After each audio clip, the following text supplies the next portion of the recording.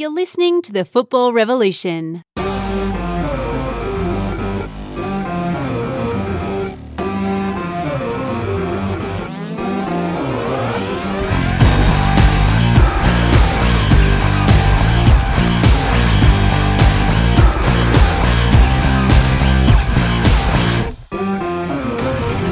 Hello and welcome to the Football Revolution. I'm your host, Gio. Thanks for joining us. Some big results, too many red cards, and teams can't afford to be throwing away points in such a tight race. And joining me to chat about the week that has been, my co-host at BIG. How are you? Good evening. Not so good. Mate, we'll touch on that in a sec. But firstly, more importantly, did you spoil your wife on her birthday today? I did. I heard you had a pool party and you didn't invite me. I'm very offended. Had some plans, but the little one was sick, so he didn't go to daycare today. So had him at home and spent some time by the pool. It was absolute scorcher. So good to have a few drinks by the pool. Mate, if I was being a bit cynical, he was being a grass cutter.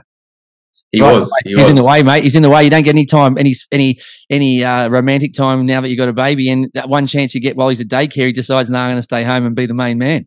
Big grass cutter, and his grandma. His grandma actually bought him a toy lawnmower the other day. So maybe he got that out for a bit of practice.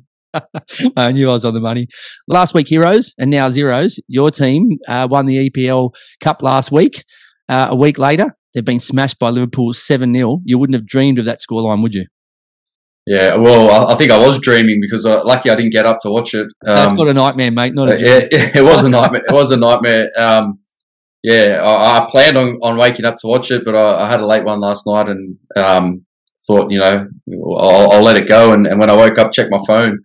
It was like a bad dream. So no excuses. Liverpool were brilliant. They'll back to their best, and we know how good they can be. They've had a bit of a dip in form this season, but take nothing against their performance. They were brilliant, but these sort of things shouldn't happen to big teams. 7-0. What a disgrace. Anyway, I'll let you off the hook, guy. I've enjoyed this enough too much, and I'll let you get away with this one. But 32 teams have expressed interest in our national second division. Any surprises or shocking admissions? Who are the must-haves? Yeah, look, there's no real big surprises. Obviously, like you said, in Sydney or in New South Wales, the big old NSL big guns, the Marconi, Sydney Olympics, Sydney United, Wollongong Wolves, they've all put their hat in the ring. The interesting one for me in New South Wales is the Sutherland Sharks and Cronulla Sharks. It's a joint venture or with the rugby league team. So I guess they'll play out at PointsBet Stadium where the Sharks play their rugby league. So that's a little bit interesting. And obviously the Shire, Sutherland Shire is a massive hotbed for football. Junior football in the country. I think it's got the biggest participation rate or the biggest registration rate. So, I think that's an interesting one. And they had a sort of failed bid for the Sutherland Shire in the A-League expansion a couple of years back that went to Macarthur. Some interesting ones in there. Fraser Park FC. I know I saw Anthony Albanese out there taking some photos in his Fraser Park kit. Fraser Park, as well as, say, a team like... if we look through the list, Brunswick, Juventus, do you see teams like this having any chance against, the big powerhouses that have been around a long time who have waited 16 years to get a crack back at the big time, or do you think this is going to be kind of like you've put your expression of interest in? That's a great achievement for a small club, and that's all she wrote. Yeah, I'm not sure. Look, at the end of the day, it all comes down to money. So if the club has the money to do it, if they have the facilities, if they have the backing, then why shouldn't they be given opportunities? Bankstown United, your current NPL team, they're not making a late bid? I don't think so, mate. I don't think so. I thought that there might be a chance that they were coming in with a smoky, but maybe my intel was wrong. But mate, I want to retire next year. I don't want to be playing in the national second division, so we'll see how it goes. All right, on the topic from a few weeks ago of Ed Sheeran, he proved how big a star he is off the stage as well as on it by performing for all the kiddies at the Royal Children's Hospital. So thank you, Ed Sheeran. You're an absolute legend. I loved your concert, and we can't wait for you to come back again.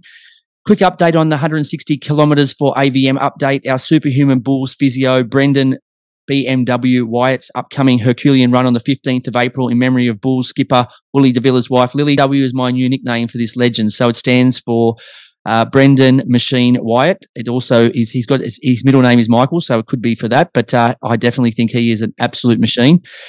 Sunday's Orange Marathon, he was hoping to run in under 3 hours, and unfortunately he fell just short by 37 seconds of his target, but he finished in 6th place, which was an amazing effort.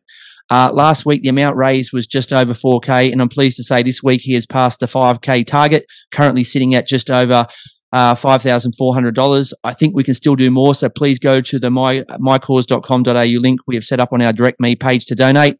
We'll have another update next week on what BMW is up to heading towards the big dance on the 15th of April.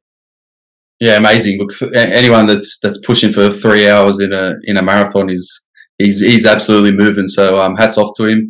I know he just missed his goal, but he's flying at the moment, and he's just humming along like a BMW, isn't he? Yeah, mate, he's an absolute machine. Aussies abroad, no trophies, but plenty of game time for our lads. So not much to report on that. Premier League news. So Reece Nelson with a late winner as the Gunners fight back from 2-0 down to defeat Bournemouth. City dent fellow top 4 contenders Newcastle's push with a 2-0 win. Southampton jump off the bottom of the table with a crucial 1-0 win over the Foxes, leaving them just 1 point away from safety. So I think 17th is Leeds United. So they're hunting them down. So there is a race for survival. Brighton proving they're just fine without Potter, belting the Hammers 4-0 to sit on an impressive 8th, just 1 win behind 6th and ahead of Potter's Chelsea. I think they're having the last laugh on him. And Liverpool shows bitter rivals Man United and the rest of the league. There's plenty of fight left in Klopp's men with a stunning 7-0 dismantling of the Red Devils. Yeah, where do I start? Let's go back to Arsenal. I think they've won 3 or 4 games now with winners in stoppage time this season. So, like I said, I think they've been the best team so far. I know we said last week it might go down to the wire, but when they're pulling off victories like this in stoppage time, maybe it's just meant to be for them this season. Yeah, there's a force of good or evil somewhere pulling the Gunners towards a long overdue title, and if they do, good luck to Arteta and his team because they have been fantastic this year. So, player escape room. Last year's MPL Victoria men's gold medal winner Heidelberg striker Kane Shepherd joins us for a chat. We wrap up match day 16 with a round 10 fixture thrown in of the A-League women's competition. Revolutionised roundup of the weekend's men's games. And is there anything I didn't see? BIG. Yeah, I don't know. I'm going to talk about Aaron Moy because he's absolutely flying in Scotland. Another 2 assists overnight. I think they beat St Mirren 5-1. It was it. I think that's in his last 12 games now. I read somewhere that's 6 goals, 6 assists. So he's just absolutely thriving. Ange knows how good he is and what a player he is, and it obviously took him a little bit of time to settle in and adjust. And I think the World Cup did him a huge. It was so good for him. He's come back from that with so much confidence, and he's taken that into the Premiership now. And he's almost first name on that team sheet every week for Ange. I'm sure Huddersfield wishing they still had him based on the way they've been. They've been on a slippery slide from the Premier League down, so they sure could do with our bald Aussie star. But getting into the A-League women's wrap, so powerful Melbourne City easily brush aside the home side Newcastle Jets 4-0 to keep the pressure on Western United and Sydney FC. An entertaining game that had 5 first-half goals, another added in the second, saw the host Canberra United defeat Adelaide United 4-2, and they can thank their star striker, former Matilda Michelle Heyman, who followed up last week's double with a hat-trick. Wellington missed the opportunity to claim a second win of the season and left Aru not taking their chances as Brisbane equalises late to steal a point on the road. Rachel Lowe helped herself to a brace as back-to-back premiers Sydney FC showed new kids on the block and league leaders Western United they are still chasing a treble, defeating them 3-0 at Jubilee Stadium. And Perth Glory entertained Western Sydney Wanderers, the match ending in a 1-1 draw, which probably is a fair result. 37 shots, only 8 on target and 2 goals, probably highlighting with more clinical finishing. Both teams could have won many more football games this season. Updated the table. So Western United's on 33, Sydney FC are on 30, Melbourne City on 28, Melbourne Victory on 23, rounding out the top 4 in the final spots, followed by Canberra United also on 23 and Perth Glory on 19. But there was a decision today that looks like Sydney will gain 3 points and Canberra will be deducted 3. They are appealing, so it's not set in stone yet. And with 4 rounds to play and a few catch-up games, there is no room for errors. There was a decision made that Canberra United used 4 subs in their game against Sydney FC, and you're allowed to make 5 changes, but you can only make the changes on 3 different occasions. So they made 4 changes on 4 different occasions. So should have been picked up by the 4th official. It wasn't. So now, instead of them sitting nice and pretty here and basically a real contest here to beat Victory into the top 4, it looks like now that Sydney FC could jump to 33 equal with Western United, and they'll go down to 20, which means that they'll be chasing their tails. So we'll touch. I'm not having that. I think if that wasn't picked up by the officials, it's the officials' job to understand the rules and to officiate on that. It's an honest mistake, I think, from Canberra, and they're going to get punished for something that the officials should have picked up on the day. See, they are saying that they were under the impression, because they had a head injury, that they were able to make that 4th additional change. But the only player that went off injured was someone who was limping. So it is clouded in a little bit of confusion, a little bit of. Well, was she walking on her head or something? What's going on? Yeah, I'm not sure what I think she was walking on water, but yeah, I'm not sure exactly what she was doing. But it is a bit of mystery. I think it's because it's only come out today. It will take a little time for the dust to settle and for us to find out all the facts. But my weekly wrap has been replaced by Shout Out, dedicating a weekly song to a team or player for their good or bad performance. This week's shout-out goes to Canberra United's sensational former Matilda, Michelle Heyman. She followed up last week's brace with a hat-trick against Adelaide, and she could be playing overseas, but has given and continues to give so much to the Women's A-League here, which can only help the game here in the future. So the song we send to you is Silverberg and Shelley Fairchild's uplifting track, Made to Shine. And there's not many that shine much brighter in the league than her, so we hope to see you knocking in the goals for many more years to come. A-League men's table, Melbourne City 37 with an extra to play, Wanderers 31, Adelaide United also on 31, Central Coast on 28, Wellington also on 28, and Sydney FC a further point back on 27, rounding out the top 6. Good wins for the Wanderers. Adelaide, Wellington and Sydney have strengthened their finals positions. Unfortunately for the Mariners, who were sitting comfortably a few weeks ago, they've now had, without a win in 3, slipped from 2nd to 4th and are now looking over their shoulder at the chasing pack. So a lot to play for in the coming weeks. Yeah, definitely. Plenty happening. City slipping at the top. Adelaide with a great win, and put pressure on Western Sydney for that top 2 spot. They're fighting for that. And then the 3 behind them, obviously Central Coast, Wellington, and Sydney. You think are probably nailed on for those 4, 5, and 6, but Newcastle and MacArthur with a late winner keep them in the hunt as well. So. Interesting to see how it goes, but I'm feeling that the top 6 is starting to take shape. Yeah, so our Revolutionised Roundup, we select a match of a day each, and then we do a mini review, just a few lines of the other 4 games. So in the main game, we do the score, the goal scorers, the players of the game, the turning point, and what we would have changed, either Coach VIG or Geo, to try and get a result, either for one team or both, or a better result. So the first game was Adelaide United versus Melbourne City on Friday. How did you see this one, VIG? Yeah, this is my match of the round for me. Not surprisingly. Yeah, look, when I looked at the fixture, I thought this is an interesting fixture. It's always a good game. Always plenty of goals in this one. So final score was 4-2 to Adelaide. A little bit of a surprise. City have been flying in such good form. Adelaide a little bit up and down, but goal scorers for Adelaide were Lachlan Barr, Craig Goodwin, Luis Dorigo, and Nestori Irankunda again. And for City it was Andrew Nabu and Marco Tilio on the score sheet as well. And Irankunda with a late goal. He just scores bombs every week. Nice finish again. So player of the match. I'm going to wind the clock back a little bit and give it to the Spanish maestro Isais. So 2 assists in the game. He was just pulling strings all night like the old days. So good to see him back in the squad. I think he had a red card suspension. It's been a tough season for him, hasn't it? He hasn't hit the same heights that he has previously in the A-League. No, look, he's obviously getting on a little bit, and but he does still have that little bit of quality and class, and he can find that pass.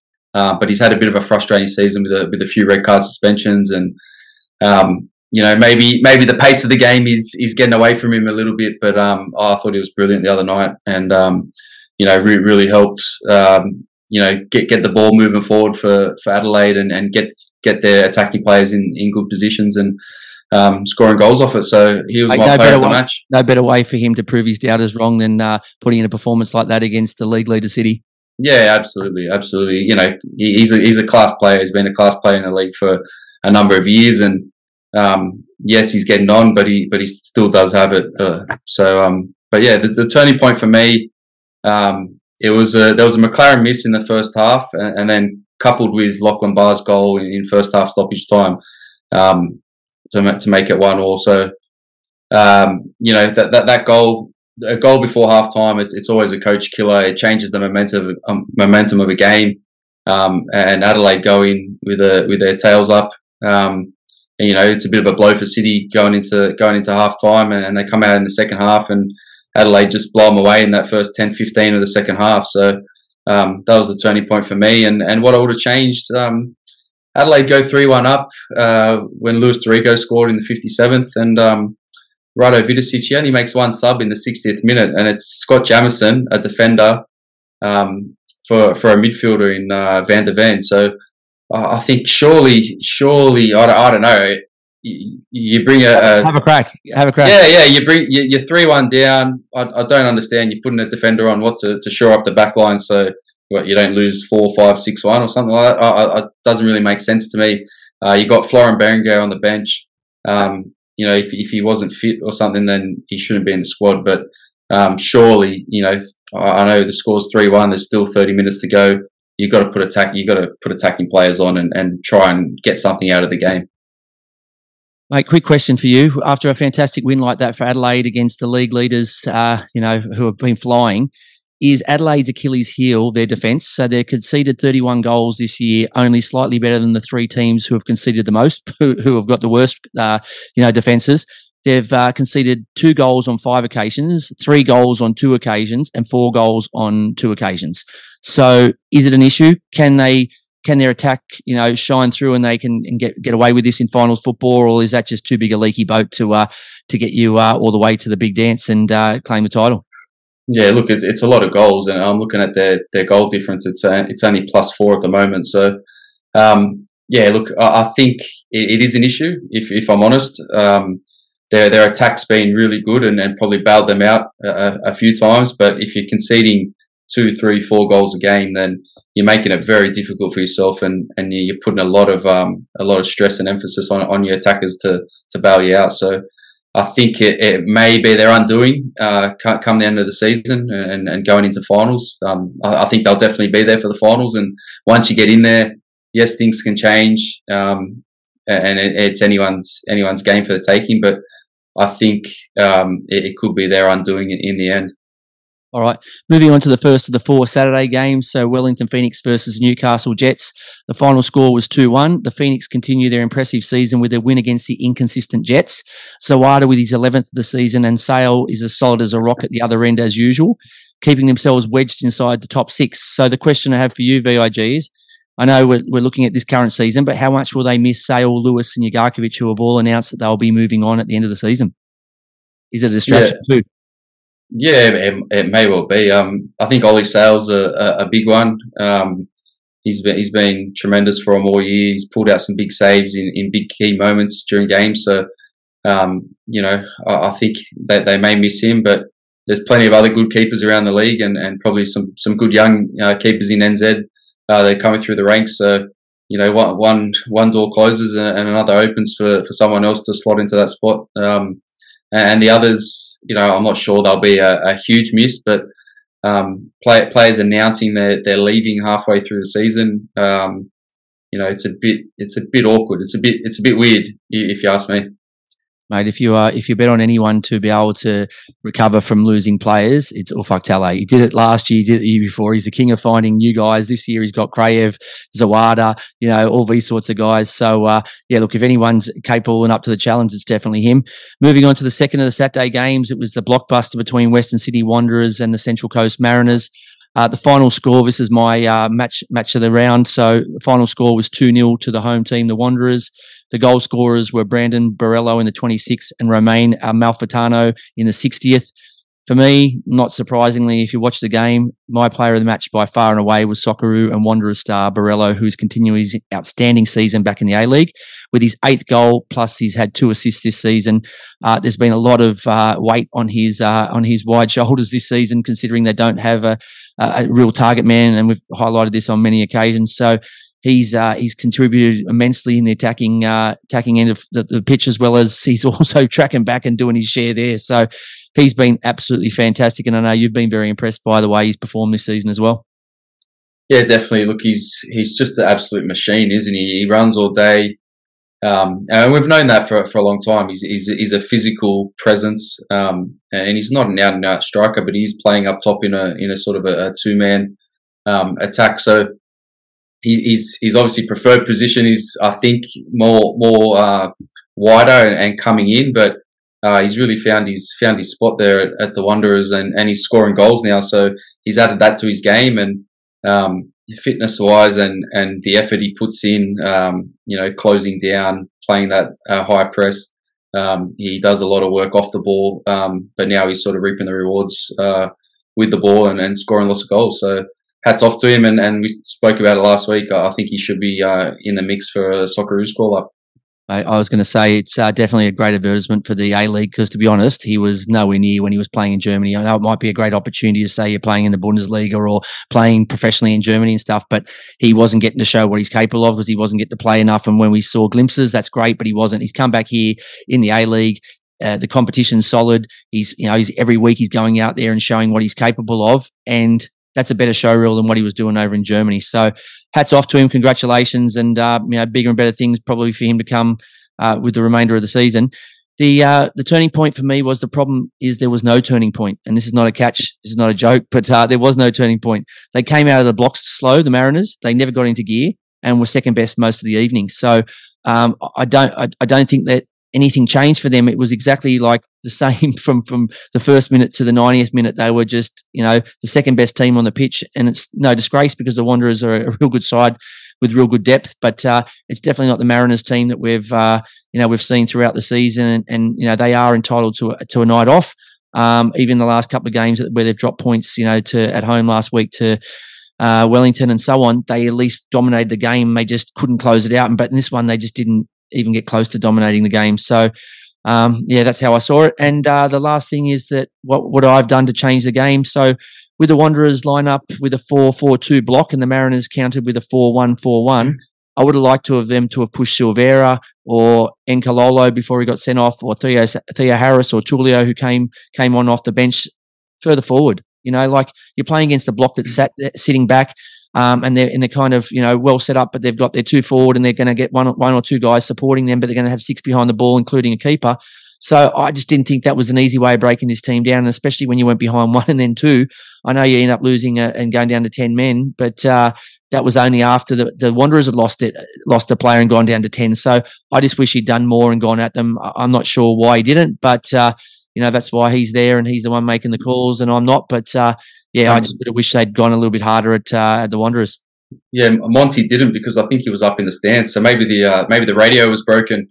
Getting down to the assistants. So the cookie boxes, the McDonald's cookie boxes with the string, it broke. Yeah, the string must have snapped in half or something. But I don't know. I just feel the Mariners, they've sort of lost their way over the last couple of weeks. A bit of ill discipline with some red cards, and that the Wanderers get a player sent off in Marcelo, and then they end up scoring and going 2-0 up. So I just think maybe they're starting to show there's a bit of a lack of leadership in that. They've got a lot of young players. But yeah, just some silly moments in football matches that are costing them at the moment.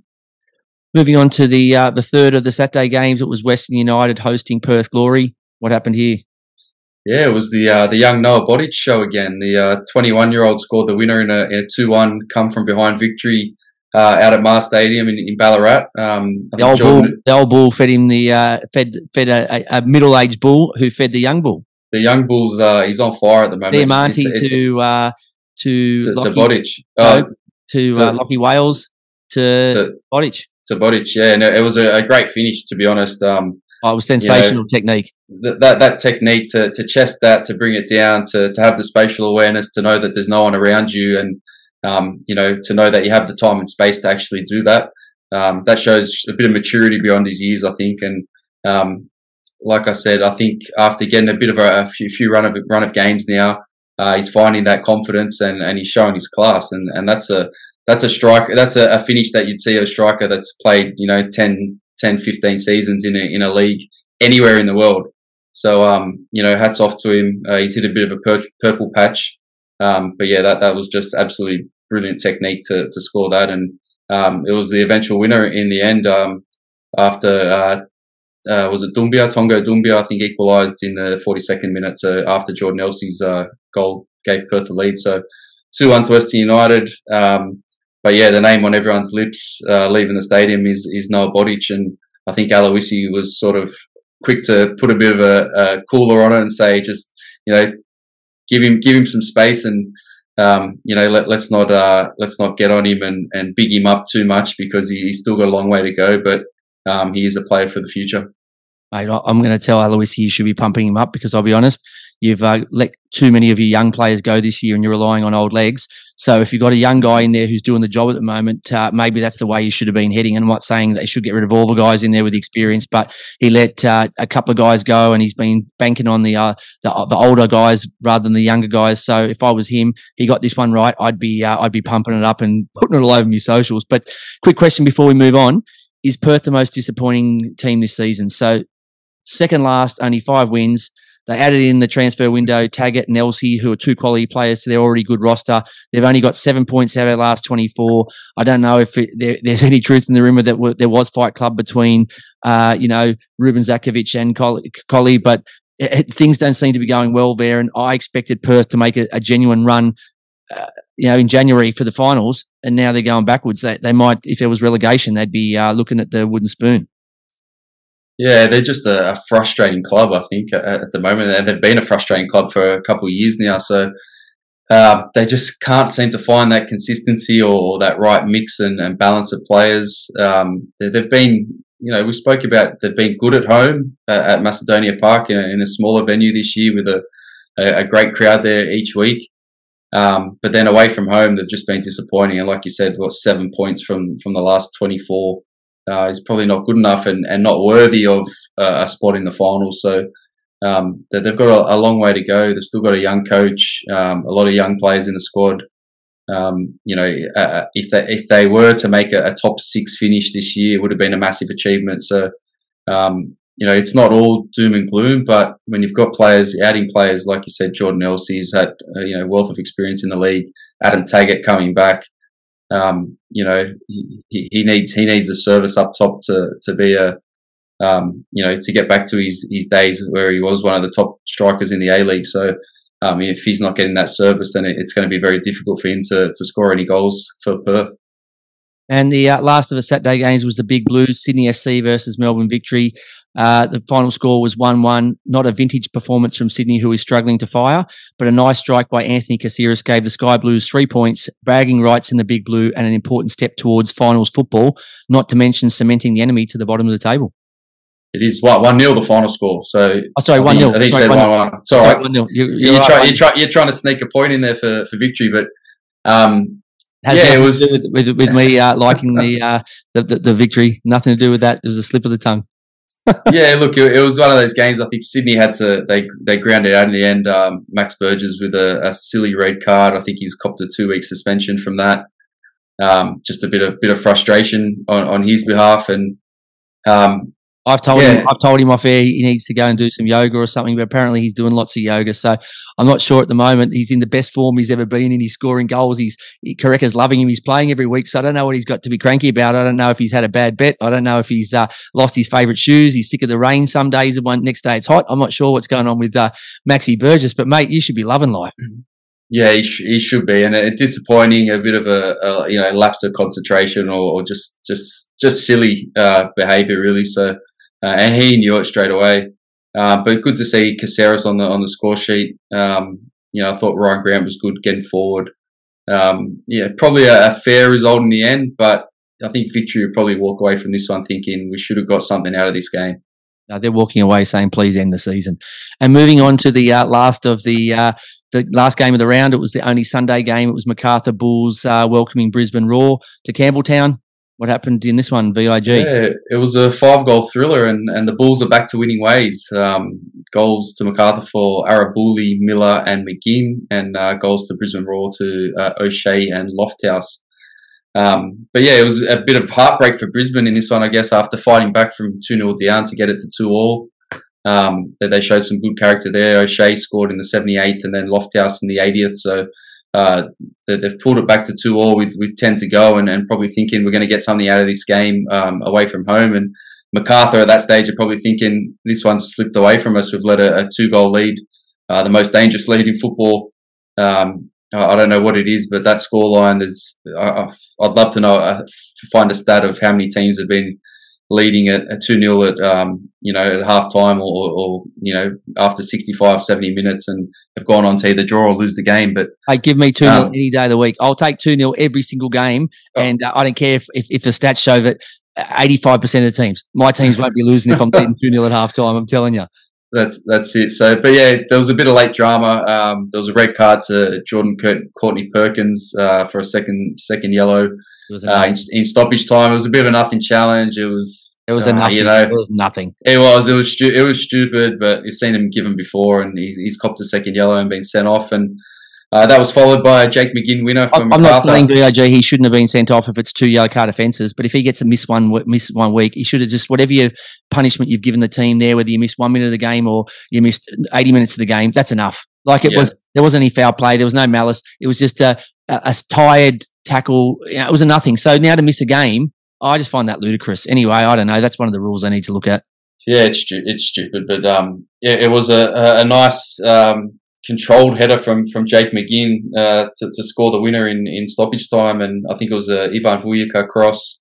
He sort of just lobbed back into the box, into the mixer, and towards the back post, and I think it got caught up in the wind a little bit, and McGinn sort of had to adjust his body, but it was a lovely controlled header and a worthy winner in the end. Mate, with the late win, the Bulls are only 3 points outside the top 6. Can they play finals football?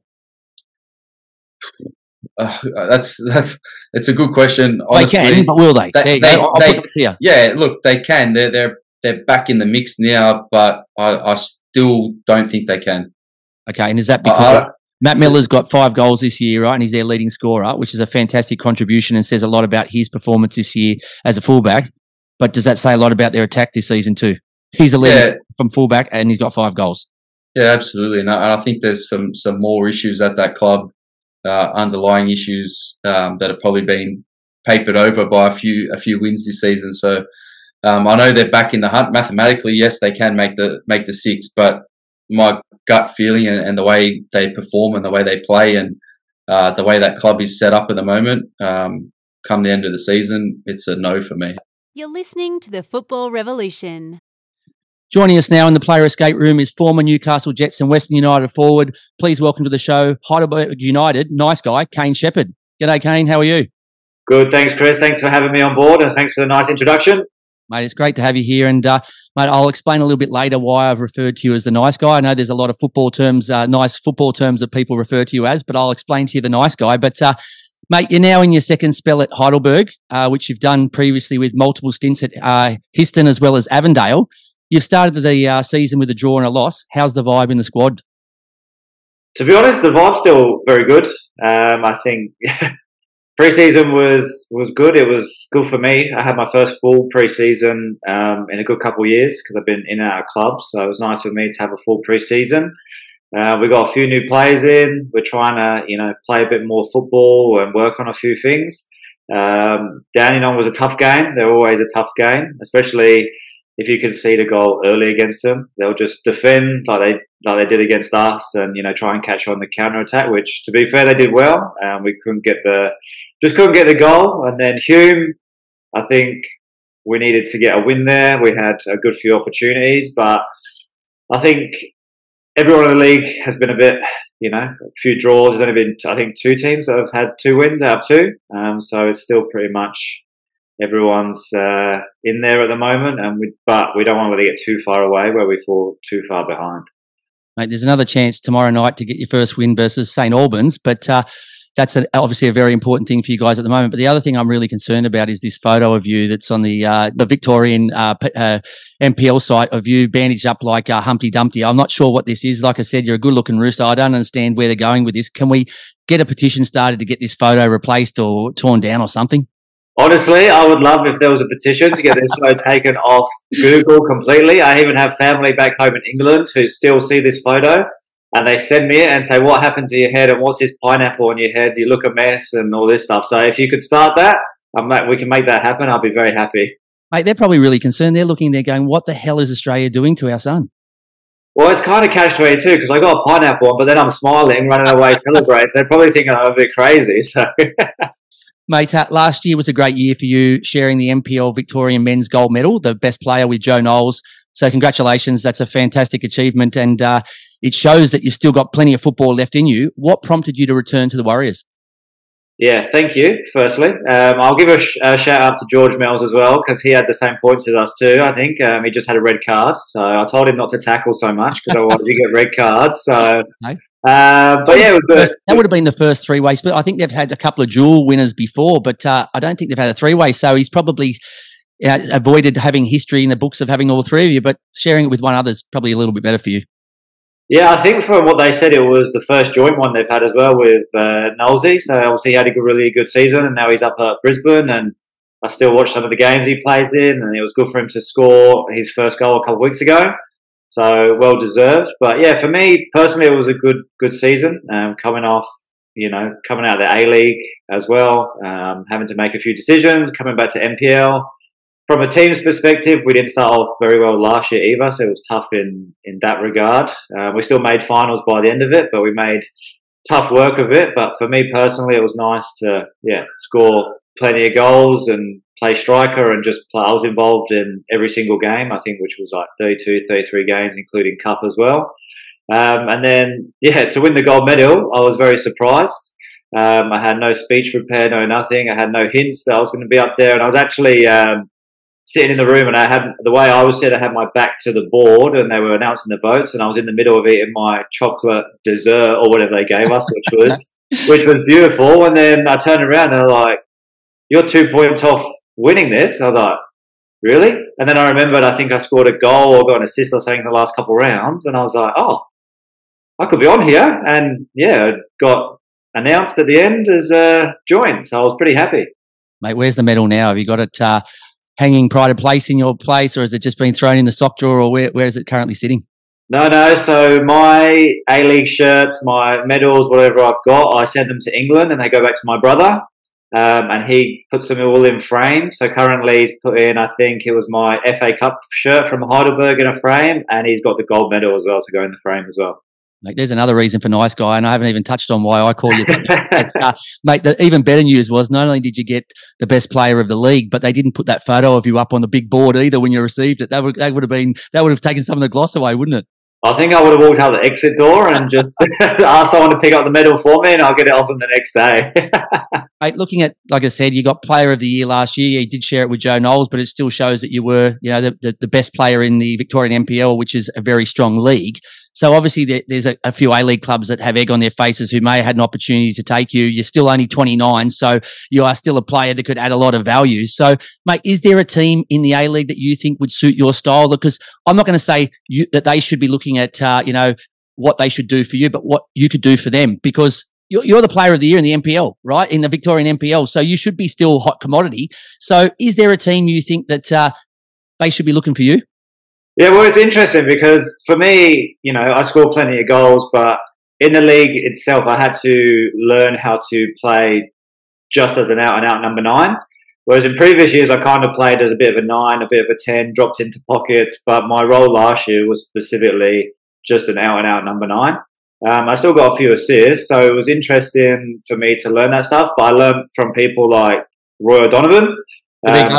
Love the big the big man himself. I know he's a Sydney Olympic at the moment and still scoring the goals. So I learned a lot from him. Ernie Merrick used to teach me a lot playing number 9 as well. So that he was my first coach. And then even when I went to Western United, I learned a lot from Berisha as well, who taught me a load of stuff and would give me some stick sometimes if we were doing passing patterns and my movement wasn't very good. He'd have a bit of a go at me, but it was good because I learned lots of stuff, and then it was kind of nice because in a way I put it into practice last season. And in terms of A-League clubs, if they're looking for a striker, a number 9 that wants to a bit more of a traditional one, I suppose, in a way, because I'm still fairly, tall. I just want to hold the ball up and get in the box and score the goals pretty much. So at the end of the day, my aim was to have a good season and do my best for Heidelberg and see if anything came from that in terms of A-League again. I did put my name out there again, but nothing had come up at that point. Mate, you've surely done that by what you achieved last year. So, look, mate, I'm going to put it out there. I'm going to see I'm going to start digging around. Surely they want the player of the year, right? They've got one of them, Joe Knowles, Brisbane. They were smart enough to snap him up. But we'll start looking around. I hope, like I said, that you get back into the A-League soon. But if not, I reckon there could be a chance with Big Roy O, right, assistant coach at Olympic. He's not going to play forever. So when he steps down, obviously at the moment there's probably not room with him there. But if he decides at the end of this year to hang the boots up and he'll just stick with the clipboard, maybe we'll see you in Sydney, mate. That'd be exciting for Olympic fans and for me because that's closer to me. Yeah, it would be, but honestly, I can't see Roy hanging up his boots anytime soon. He's still doing well. He's still banging the goals. And if this second division or whatever happens, I can see him being involved in it and enjoying it because I know him. I know he loves football and I know he's getting into his coaching. But, I enjoy scoring goals and I know he loves scoring goals too. So, honestly, I can't see him hanging up his boots anytime soon. Mate, there's only so much he can juggle. He's got 2 kids. He's got Network 10. He's got Sydney Olympic, assistant coach at Sydney Olympic, playing at Olympic. Something has to give, right? So he's not giving the kids away because they're fantastic. He loves being on the camera, so that's definitely staying. So something at Olympic has to give, right? So maybe there's a chance, like I said, we see you in the famous blue of Olympic next year. Maybe he's got my number, so we'll wait to see if he gives me a call if he listens to this podcast. Oh, mate, well, he used to be a guest host up until last year. He was doing a regular segment in the know with Roy O for me last year, and he was the star of the show. And then this year, Channel 10 stole him. So I love every second of it. But as disappointing as it is, he's gone to bigger and greater things. So I can't begrudge him, right? Yeah, that's true. He's doing well on Channel 10. I love listening to him. I know sometimes my partner's like, what did he say? He's talking a bit fast at the moment, but I have to translate that for him. But no, he's doing a good job. Mate, speaking of a men's second division, which is obviously open at the moment and with entries to close in March and then to penciled in to start next March, does your club Heidelberg have ambitions to be in that league, do you know? Yeah, absolutely. I think they put a video on their social media the other day that they were, or they had applied or were applying for the expression of interest. So they put that on their social medias the other day, and I know from conversations they're keen to get back in there. And ever since I've moved over, to be honest, and had my first stint at Heidelberg, I know the president and the board and stuff like that have had ambitions to work towards, the infrastructure of the club. And if there is to be a second division, I always know that's what they've worked towards. And now they're making it happen. It's been a long road for them, but they're getting there, and hopefully it happens, and hopefully they'll be in it. Like, no one can believe it's been 15 or 16 years since great clubs like Heidelberg and Apia and that have been in the top division. So hopefully we can get this up off the ground. But your team finished 6th last season, as you said, and was knocked out in the finals by Oakley Cannons on penalties, those dreaded penalties. Yep. What is the goal this year? So obviously you're looking to try and do as well as you can because of the fact that there is a second-tier competition coming around, and maybe that's one of the criteria. But what's the club looking to achieve this year? First and foremost, make finals again. Every year it should be to make finals, but we don't just want to make finals. We want to be up at the table again, like they had a few years back when they were winning championships and things like that. And since then, I know they've had a bit of a turnover of players. Some of them were a bit older and moved on and things like that, and we're happy they won plenty of trophies. So I think we would just like to get back up there. Obviously the ultimate goal is to win a trophy as well, leading into that second division and build some momentum, and look forward to that. They're in a good position. They've got the current player of the year in their squad, so it should be good signs ahead. Mate, I mentioned earlier that you are a nice guy, and it's not just only because your former teammates I speak to tell me you have a big heart, and that is also proven but by KS Foundation that you founded in 2019.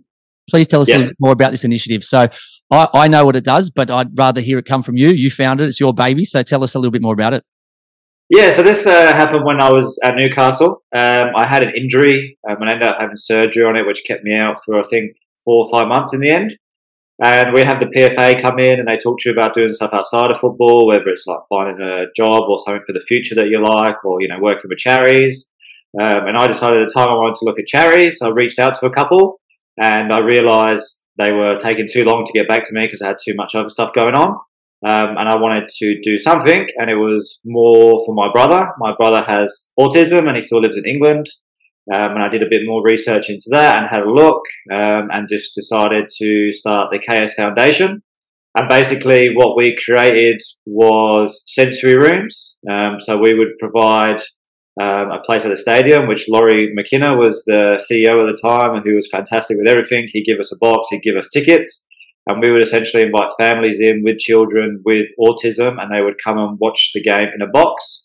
And it just provides them with a safe environment where if stimulants get too much, such as noise, the lights, the crowd, weather, or whatever it might be, they can come back into the room, and we set up a room where they have tents, they have headphones, they have stuff to calm them down, and then they can come back in. But the main difference pretty much is they're able to watch the game at the same time. Whereas sometimes if they go and they sit in the stands, and this stuff sets them off, or they have a bit of a reaction, they normally have to leave because they have nowhere where they can retreat. So families sometimes wouldn't even go. So we were lucky enough to have families come together and watch games, and some of them have never done that as a family before. So they were able to do that and enjoy that. And I was nervous on my first one. I've had some real good people help me with it. The main one's been Shane Brolo in Newcastle. He volunteers every single time, and he's really good with the kids and all that stuff. And the first one we did, I was really nervous. I didn't think we were going to have any families, and I was up there myself because I was injured.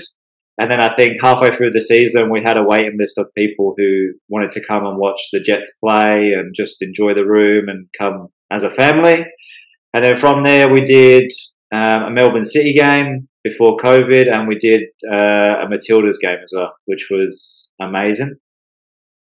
That's absolutely sensational, mate. And it just goes to show, like I said, if you want to do something badly enough, you'll do it. And you've obviously got a big push in the fact that your brother has autism. So he's lucky to have a brother like you. And mate, it's fantastic. And if there's any way that the Football Revolution can ever help, mate, please let me know, because it's a fantastic initiative, and everyone should be able to enjoy the world's greatest games. So mate, congratulations to you. It's a fantastic charity.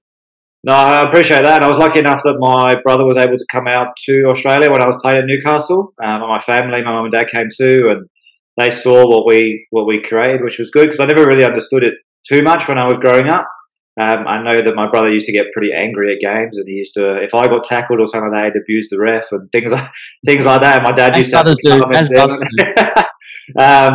but I never really understood why and what happened. And then when I did, and creating this room was amazing. And due to COVID, we didn't really do anything for a couple of years, because we did do a couple of football clinics as well, just for children with autism to come down and just basically have a kick and have some fun. Nothing too serious. Just have a run around, learn some skills. And then, due to COVID, we pretty much ended up being pretty much closed down, because, there was these bills or whatever, and it was all coming out of our own pockets as well. So we never, took any money or anything like that from it. And then luckily I spoke to the FA last 2 weeks ago, and we managed to do a small one for the Matildas game in Newcastle last week. So that was good. And then I'll put a little plug in here. My aim is hopefully to have at least one or two, or be involved somehow at the Women's World Cup. Okay, absolutely brilliant, mate. It's fantastic what you're doing. And I just think that the football's lucky to have someone like you, mate, who's willing to put their time in and do this. And it's a fantastic cause. So, mate, all the best with that. Mate, I'm not going to start rumours here, but like I said, you've got Roy O, who's at Olympic. Laurie McKenna's at Olympics. So you've mentioned another person who's a big wig now at Sydney Olympics. So, mate, this is starting to gain momentum, right? So if people see you at Olympic next year, they heard it here first, right? This is where it all started. And I know this is disappointing for Heidelberg fans, but it's exciting for Olympic fans, and we'll leave it at that. And the worst part is I know Labby well as well. We didn't hear that, mate. Mate, let's get stuck into the first game I like to play with my guests. It's called Six-A-Side. I usually compare you with a current teammate one-on-one, but I'm going to put a spin on it this time and leave it open to all former or current teammates. You ready to play? Ready. Which player has the best sense of humour? Oh, Jason Hoffman. Okay, at the Jets.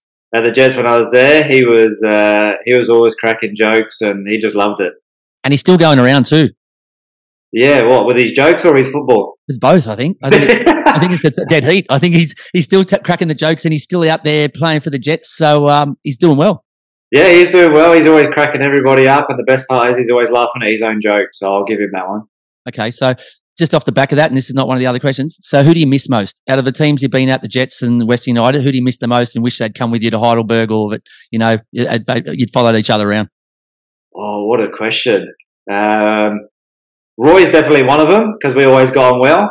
Yeah. And the other one would be Ronnie Vargas. Okay. Just because I loved him, his accent, everything about him. Such a nice guy. We got on really well. And yeah, now he's obviously retired. But he could probably still do a job in NPL if anyone needs him. Not Sydney Olympic though. Okay, but they're two cracking players and two cracking lads. So mate, not surprised. Which player is guaranteed to pick up a joint bill? So if you go for breakfast as a team, I know there's guys that run. There's plenty of those guys that run, even though they're on big pay packets. Who's one of those guys who's straight away happy to pick up the joint bill? Oh, who's guaranteed the best at it? That's a tough question. I'm going to say Danny Georgescu. Okay. He's got even more cash now, right? Oh, is he on Network 10? He's on Network 10 now as well. And Network 10 runs his own academy. That's what I'm saying. So look, it's nice. Sometimes people have money because they hold on to it, but he seems to have money and spend it. So that's quite impressive. Yeah, I might have to hit him up for a breakfast. Yeah, I was going to say, mate, I might too. I might just send him a message saying, hey, mate, bit hungry, wouldn't mind some smashed avo and toast. So, all right, beautiful. Who takes the longest in the shower? The longest in the shower? Yeah, who's one of those guys that you just know the rest of the team's gone and as you walk out, you see their partner or their family just sitting there going, oh, God, is he still in the shower? There was a couple when I was at Newcastle. I'm going to say Lockie Jackson. Okay. He was always in the shower for a long time. Matt Miller was always in the shower for a long time. And Bobby Burns, when he was at Newcastle. Okay. Him and Matt Miller were normally in there together arguing about something. And they never really knew what they were arguing about, but they would argue for a very long time and they were in there for ages. Well, I'm hoping that MacArthur Bulls has a strong hot water system, right? So, because he's doing a lot of running now, he's scoring goals as well. He's doing all these extra kilometres he doesn't need to do, so he's probably sweating more. So, I'm hoping they have a good hot water system there at the Bulls. Oh, I always just asked Matty why he enjoyed running so much, and he's like, I'm playing right back, and I just want to get up front. And whenever we used to play five-a-sides, he would never pass the ball, and he would always just get it and shoot. And 9 times out of 10, I'm going to say this. It didn't go in, but luckily for him this season, in games, he's going and he's top goal scorer. Well, someone has to step up, right, at the Bulls. So maybe they need a striker. I know. This is starting to momentum again, Kane. Who is the best roommate? Doesn't have to be someone that you shared with. It might just be one of your teammates who said he's the best, and you just never got around to sharing a room with him. But who's the best roommate? Oh, the best roommate. You can also flip it. If there's someone that you think's terrible and you can't come up with one that you like, I'm happy if you throw someone under the bus, even though you're a nice guy. A good roommate for me was Brad Inman. When we went to Tasmania, I think, and we spent like 10 days together, and we did everything together. We didn't leave each other's side, and we were pretty chilled out. And he was good too. He would take me for coffees and. In that sense too, maybe because maybe he thought I was a good roommate and I was looking after him for 12 days. Yeah, I'd say more than likely Mr. Nice Guy. I'd say that could be the case. Who is the best trainer, whether it be on the pitch at training or in the gym? If you could just say one player that you know everyone just looked at and was like, this guy's a beast?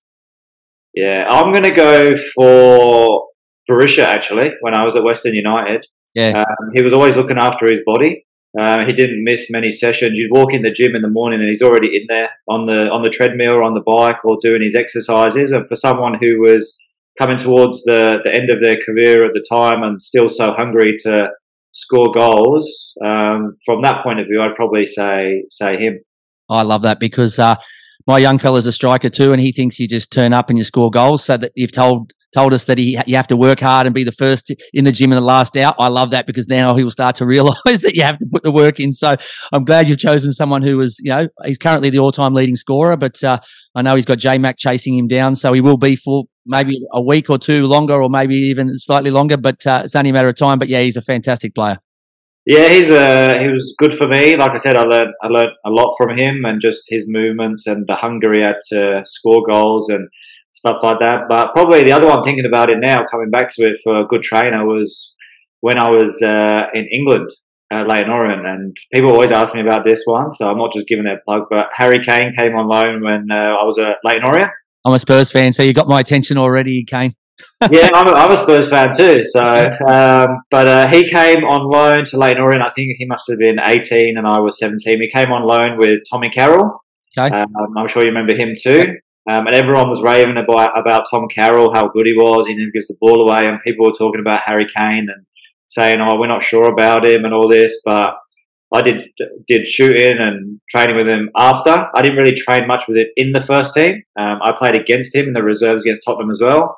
But again, he's another one who was in the gym.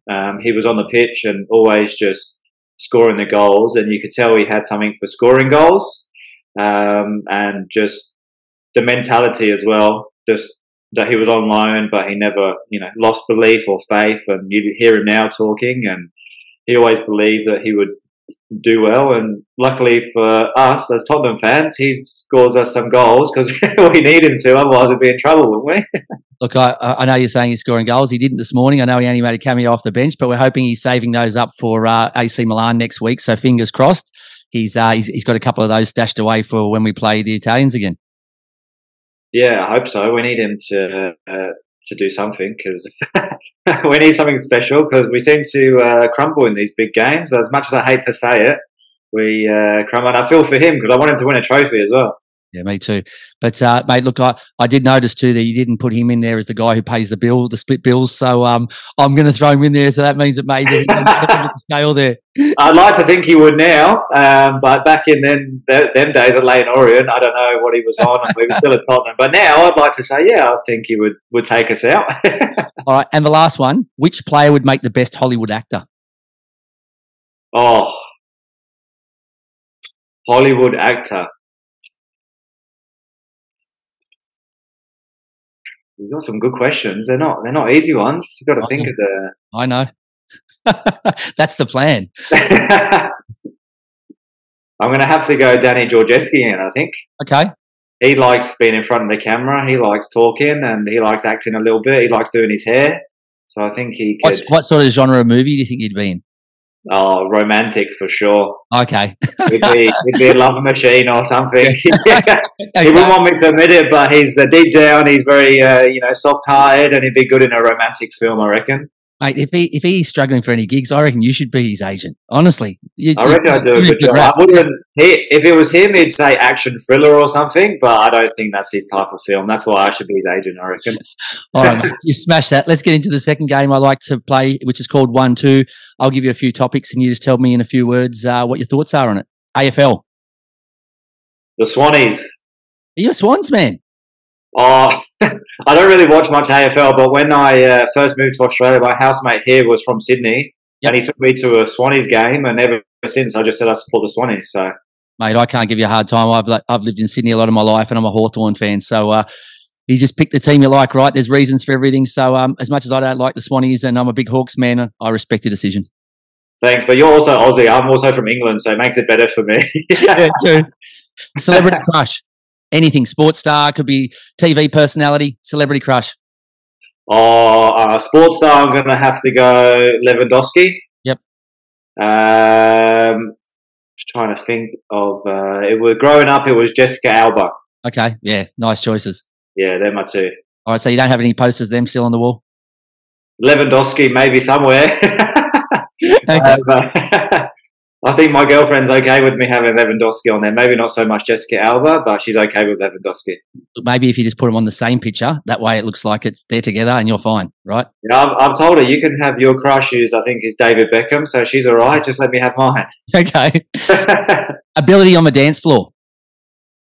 Oh, very, very limited. Okay.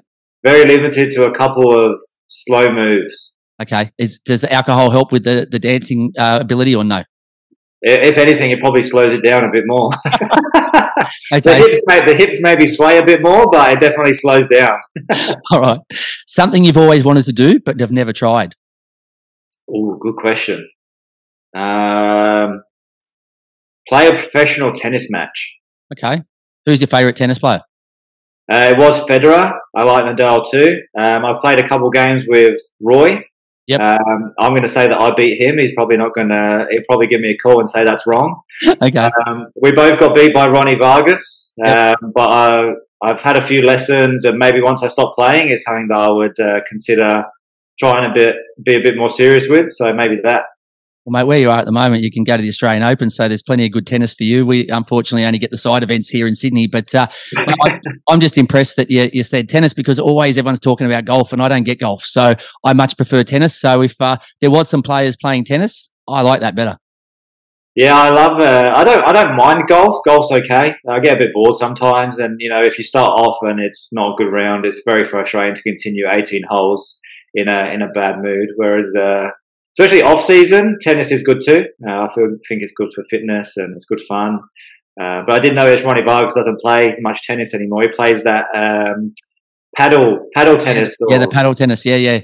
Yeah, so maybe he's not as fit as he used to be, and he has to be on a smaller court. So I might be able to beat him now. All right, we'll set a match up. What motivates you to work hard?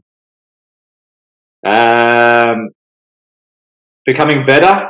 I just want to improve on, last season I scored plenty of goals, won the gold medal, which was amazing. But this season it's more to still do those things, but get closer to winning a trophy. So, winning and just keep improving and keep seeing if I can challenge myself and do different things as well. All right, and the last one, remembering special occasions, so birthdays, anniversaries. You good or bad? I've got a lot better at this over the last 12 months. I used to be the day before, rushing around. My partner is very good at remembering everything, and she would remind me.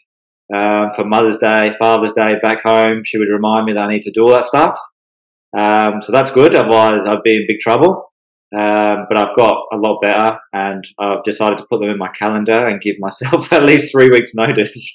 Mate, this sounded like the start of AA. Oh, my name's Kane Shepherd. I'm a recovered, special occasions stuff up merchant. So look, it's good that you found your feet again and you're starting to remember those. When's the last time you forgot something important? Something important. I can't remember. It's my partner's birthday today, and I remembered that, and I've been organised for the last couple of weeks, so I'm just going to say I'm very good at it. Okay, happy birthday to her. Thank you. Mate, as per usual, absolute star on and off the pitch, mate. I wish you all the best. I hope that things go well again with Heidelberg. I'm not sure how much better you can go personally, considering you were Player of the Year last year, so at best you can only equal that, so we wish that for you as well. All jokes aside, mate, I think whichever team's lucky enough to have you for the next, however many years you want to keep running around is good for them and good for their fans. So we wish you all the best with that. Good luck with the birthday celebrations tonight. I think you've got yourself into the good books by saying you don't forget anymore, and that means you've got a fantastic present stashed away somewhere, which I don't know what it is, but I'm hoping, fingers crossed and legs crossed, that you do. But, mate, once again, thank you so much for coming on the Football Revolution, and we'll check in with you again later in the year. No, beautiful. I appreciate you having me on and finding out a little bit more about the story, and I really like what you're doing. So, yeah, appreciate you having me on board, and maybe a part 2 in the future. You're listening to the Football Revolution. Welcome back to the show. It was great chatting with Kane, a fantastic guy, and we wish him good luck this season and all the best with his amazing foundation. So now it's time for our clinical finish. First segment is our What the Foot. This one I think I touched on a little bit earlier. I jumped the gun, so apologies, but the fourth official in the A-League women's game on the 11th of February between Sydney FC and Canberra United. Canberra won the match 2-1, but made 4 subs at 4 different times, breaching the rules, and therefore Sydney have been awarded the 3 points and a 3-0 win. This leaves the team from the Capitals' finals hopes on life support and the Sky Blues minor premiership hopes given a huge boost. Is this fair? Should the fourth official stop this from happening? Should they be punished for an error that happened by the fourth official? Yeah, like I said before, I don't think the club should be punished for an error like this. I think it's up to the officials to monitor this and keep track of when the substitutions were made. I don't know the full story behind it. It's happened. Let's just move on, sort of thing. It happened. I don't know how many weeks ago did it happen. Yeah, look, 11th of February was a game. It's now been on the 6th of March. If the fourth official was doing their job, which they're paid to do, they would have said, hey, hang on a sec, you can't make any more subs. So, yeah, I think they need to take some responsibility here, and I think it's very harsh, on Canberra United here. And to be honest, they said any goal of the year or any player of the year award points will still count, but they don't because the game was null and void. So you're still saying that's still live and well, but the points aren't. So you've kind of gone for a hybrid of two options here, but it's either can the whole game or keep the whole game, and I would have kept the whole game. So that was my WTF what the foot for this week. It's happened, like you said, it's in the past. Did it really affect the outcome of the game? Did Canberra win because this player was substituted on? There's no. Yeah, there you go. I think it's a mistake by the officials. They're there to officiate the game and make sure these things don't happen. Just handle it in-house. Moving on to games to watch this week, Perth Glory could be a banana peel for the average travelling Wanderers. So they haven't been great in travels, and Perth have been pretty good at Macedonia Park this year. So it could be a tough game for them. Mariners need to get back on track at home to the Bulls, and a final spot hangs in the balance when the 5th-placed Phoenix welcome the 6th-placed Sydney FC. Yeah, I think the interesting game for me is probably Central Coast Macarthur. We spoke about it before. Macarthur, yes, they're back in the run to make the top 6. I think they're only 3 points behind Sydney now, but do they really deserve to be there? Have they really put in performances this season that warrant a top 6 finish? I've still got questions over that. So if they can beat Central Coast this weekend, maybe they can change my mind about it and maybe push for a run into the top 6. But a big game for Central Coast as well after a bit of a form slump in the last couple of weeks. Moving on to our TFR fantasy update. So my round 20 score was 100. I did crack the 3 digits, so that takes my total to 1541. How did you fare in round 20, VIG? Raise the bat, son, but I'm gonna match you and raise the bat myself. I got 106 points. Which takes my total to 1488. So slowly creeping up. I know it's only 6 points, but I'm just chipping away slowly, week in, week out. I'm getting a bit nervous, mate, because I don't beat you at anything. So I was hoping that I could just cruise to victory here and I could just gloat a bit. But you're too good for me, so you're starting to close things in. So look, if you just keep chipping away at 6 points a week, I still think I got this in the bag. But if there's a week where there's a blowout and you get 20 or 30, I'll really start to sweat bullets. But look, it was another solid week for me. I made no changes. Zawada continues to be hot with another goal, getting me 12, which was 24 as my captain. Neuenhoff, fantastic again, scored. He got me 16. And the goal machine, Matt Miller, got me 15. Cold was Armiento. I don't blame him, though. He only got me 1 point, but he only had a 25-minute cameo off the bench, but there was no real points on my bench, and I used 0 subs. So an excellent week for me. Did you do much, or did you just fly by the seat of your pants again as usual? VIG stats, man. No, bit of movement for me. I brought in 3 players. I brought in Ryan Grant, who got me 11 points. Khalifi at Perth, who only got me 3. I think I may have put a curse on him because he's normally good for a penalty or 2. The Krayev curse is on Khalifi. Apologies to him. And I brought in Henry Hall from Brisbane, who got me 12 points. So he did well. Shopping from you. A little bit of shopping. Malfitano on the score sheet as well. So and Iran Kunda up top on the score sheet, and Craig Goodwin as well. So I had a pretty solid week. A few players. I think Callum Talbot came off the bench, only got me 2 points.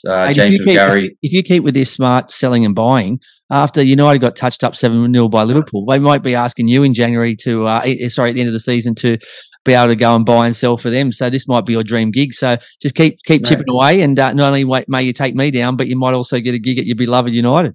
No, I'm buying selling with peanuts at the moment. Imagine what I could do with the United budget. They're paying 80 million for Anthony. Imagine what I could do with that. So I know, man. I hate to think. If they're listening, I'm here. Get my number. Call Jerry. Get my number. All right. If you missed any part of the show or you want to listen to the other episodes, where can they catch it? Yeah, they can catch us on all good podcast platforms: Apple Podcasts, Google Podcasts, Spotify. Also on Football Nation Radio across their platforms, and also the video up on our YouTube channel. And if you want to VIG to buy and sell your players, you can text me and I'll give you his number and I'll sort something out for you. But things are heating up in both leagues, so plenty of games to enjoy this weekend.